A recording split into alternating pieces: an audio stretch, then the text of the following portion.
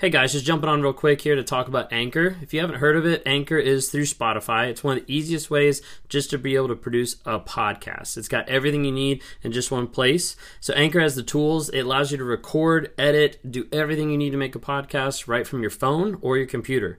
And when hosting on Anchor, you can distribute your podcasts on different platforms like Spotify, Apple Podcasts, and many different more. It's an awesome tool. I love using it. I've been using it for a little bit now. And the cool thing about it is it's absolutely free.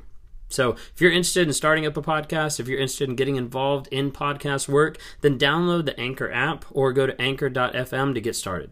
Because a narcissist will love their image over reality.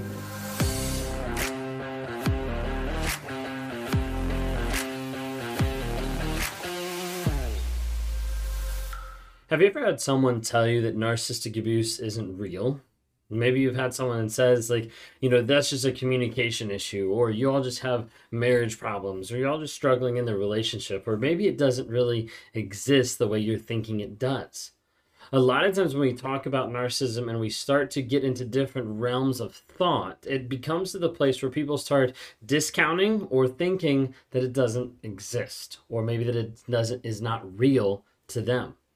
One thing that I've noticed in working with a lot of different people, and because of my background, is a lot of times we see that with Christianity, with different types of religion that actually look at mental health in a negative light and say it doesn't really exist. There's things you have to do. It's just pride. And a lot of times people come to the table and be like, narcissism is only pride. This is all it is. They just need to, get better. They just need to love God more. They just need to do whatever it might need to be able to fix it. Repent and fix. Okay? But a lot of times people end up putting it in a box, or putting in an idea of hey, this is what it is, right? And they discount any other aspects of it. Well, today I want to talk to you a little bit about it, and some of it's just my perspective and my view as coming from a Christian background and working through some of the aspects of religion and some of the aspects of mental health and trying to make sense of it and trying to put pieces together. And you might be struggling with this. This might be something that you're going through, or maybe you're the one that's going through the divorce or through the crazy making and wondering wait a second, what is actually real? What makes sense? And then how does this match up to my belief system? Well, if you guys are new here, my name is Ben Taylor. I'm a self-aware narcissist on this platform to provide awareness, growth, healing, and change. We do it by dropping nuggets of truth every single day on all the different platforms. So if you don't follow us already, check out TikTok, Instagram, Facebook, YouTube, and LinkedIn. Just look up Raw Motivations. If you're listening today on the podcast, rate, review. Really do appreciate you guys listening. We're on either Amazon Music, Apple Podcast, or Spotify. Feel free to check that out. Listen away, just to be able to help spread awareness to as many people as possible. People keep asking for the wife's perspective. So if you haven't had a chance to listen to our new podcast, completely different podcast, it's called Trauma, Drama, and Life. Just type it in, Trauma, Drama, and Life. It's from my perspective, Ben Taylor, and my wife's perspective, Kayla Taylor. And we're excited to be able to share just a small slice of our lives with you and be able to share some of the experiences that we've been going through over the past several years that have brought us to this place of where we are now, what we've been working on, all different types of stuff. So new episodes drop on that every single Monday. Love to have you download the NARC app. Just go to narcapp.com, N-A-R-C-A-P-P, narcapp.com, stands for Narcissistic Abuse Recovery Community. Community of like-minded people to help you grow, heal, and change. Get advice, track your no contact, be accountable to people inside the group, and log on to our weekly lives, our monthly Zoom calls with survivors from all across the globe to help them grow, heal, and change. Get discounts on coaching, on one-on-ones, schedule one-on-ones with different coaches. All types of stuff are on set in the app that we're excited to be able to produce and be able to have a resource for you to be able to start that process of healing, growing, and changing. If you want to interact with me, go to rawmotivations.com. Would love to talk to you. Would love to help you out any way that I can. Okay? So oftentimes, what I've seen is getting into different spheres of different religion, of different Christianity that I've grown up in. A big aspect of it with not just society, but also the Christianity part is that don't really view mental health. A lot of it ends up being something that is discarded or is that doesn't really exist. Have you ever had the time where you're struggling with something, maybe with an anxiety or maybe something like that, and someone's the mental health aspect of it doesn't really exist. You just have sin in your life.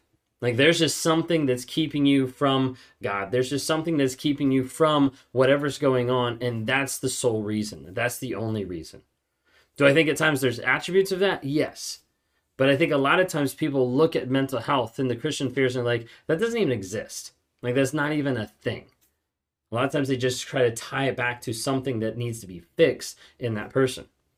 Maybe someone is struggling with an aspect of fear or worry or a different anxiety or different phobias or things like that. And sometimes people will end up just saying like, well, you're just disconnected from God. Like, you just don't know like who you are. You just don't know like God's plan for you. You need to love God more. You need to do this better. Things like that. For me, growing up in a Christian home and going to even like Christian counselors and things like that, the thing that I kept struggling with is I knew what I was doing was wrong. I knew cheating on my wife was wrong. I knew lying was wrong. I knew gaslighting was wrong. I knew these things were wrong.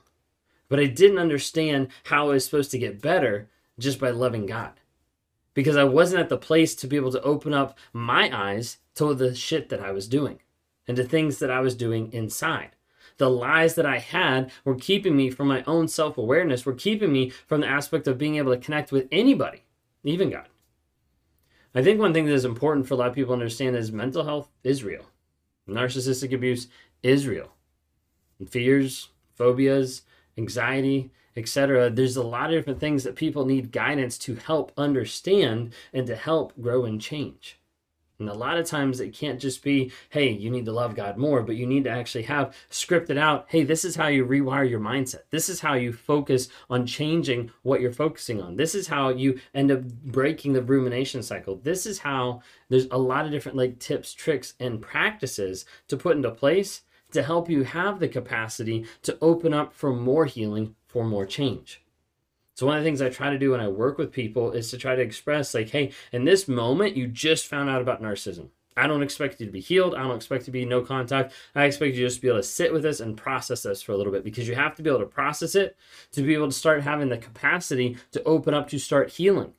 And then as you start healing, there's an aspect of like, hey, like there's this one aspect of the trauma bond. You have to be able to start working on rewiring that and taking that off the table so that you have more capacity to be able to heal, grow, and change. A lot of times what happens is you get involved with Christian counselors, and specifically like couples counselors. We did an episode on this on Trauma, Drama, and Life where we talk about our experiences going to 2 different Christian counselors and how it was very toxic for our relationship because of how they were phrased, because of how it happened, and because a lot of times Christian counselors have no clue about narcissism and also have a bias that the people coming into the room are actively there to try to work on the relationship. And that's not the case in an abusive relationship. It's a facade. It's a fake thing that they put out there. Then when we talk about pride, a lot of times we're talking about pride in like the bad sense of like pride in excess. We're not talking about just like pride in like accomplishments or like a job well done. And so you see a lot of aspects of narcissism that track back to aspects of pride. The grandiose, like the self-importance, like the idea of fantasies, of thinking that they're special, that they're entitled.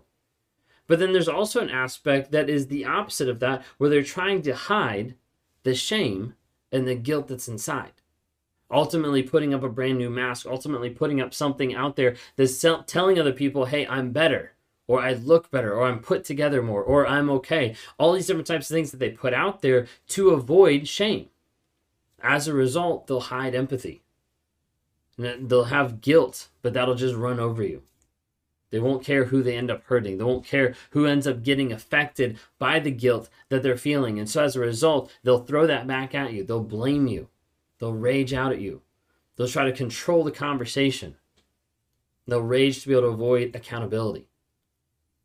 And there's a huge aspect that does correlate with pride, with the idea of like image obsession.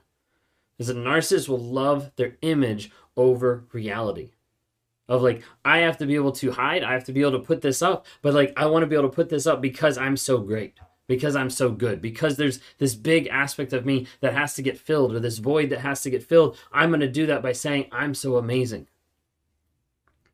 There's talk in the Bible of different aspects of pride. And John 2:16 talks about like the pride of life. That aspect of it being one of the sins of like, hey, I am so great, I am so good. Mark 7:20-23 teaches that pride comes from within. And I think that's a big aspect that people don't realize just with the aspect of narcissism is it's still a choice. It's still a choice to continue that abusive behavior. It's still a choice from within to be able to say, hey, how am I going to engage with that person today? Yeah, there's trauma. Yeah, there's been abuse. Yeah, there's been different aspects in their life that have molded and formed them to get to this place, but it doesn't mean that they can't make a choice. Every single day, that person makes a choice whether to love or respect you. Every single day, that person makes a choice whether to demonstrate care, whether to demonstrate affection, whether to demonstrate faithfulness. And a lot of times what you see is that choice, that conscious choice not to engage with that and not to connect with you. I think there's a lot of aspects of narcissism that do stem back to pride. I don't think it's only pride. I think it's a lot more than that. I think it's a lot more that needs to be revealed and dealt with, but it all comes from inside. It comes from that aspect of the shit that's inside. The guilt and the shame that the person doesn't want to deal with, and as a result, they'll put up a mask. As a result, they'll run from it. As a result, they'll try to do anything they can to avoid that accountability, to avoid that responsibility.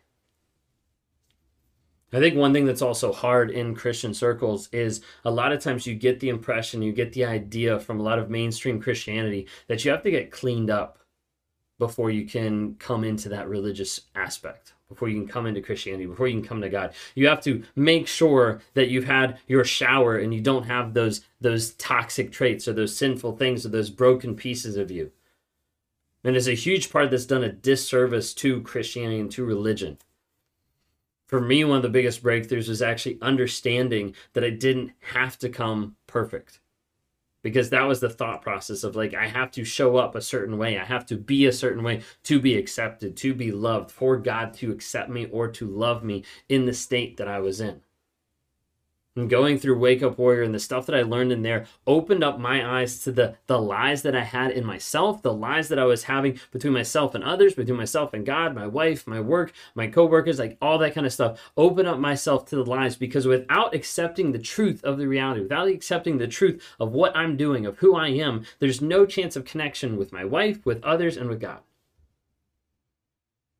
And for me, I had to come to the place to understand not to stay in the sin, not to stay in the things that I was doing wrong, but to make that choice of like, now I have a choice, now that I understand, now that I know it, to be able to have that conscious effort, conscious change of behavior and attitude and actions on a day-to-day basis. And I think the biggest thing that resonated with me, and that I wrote down in one of my journals one time, is God loves me in my shit.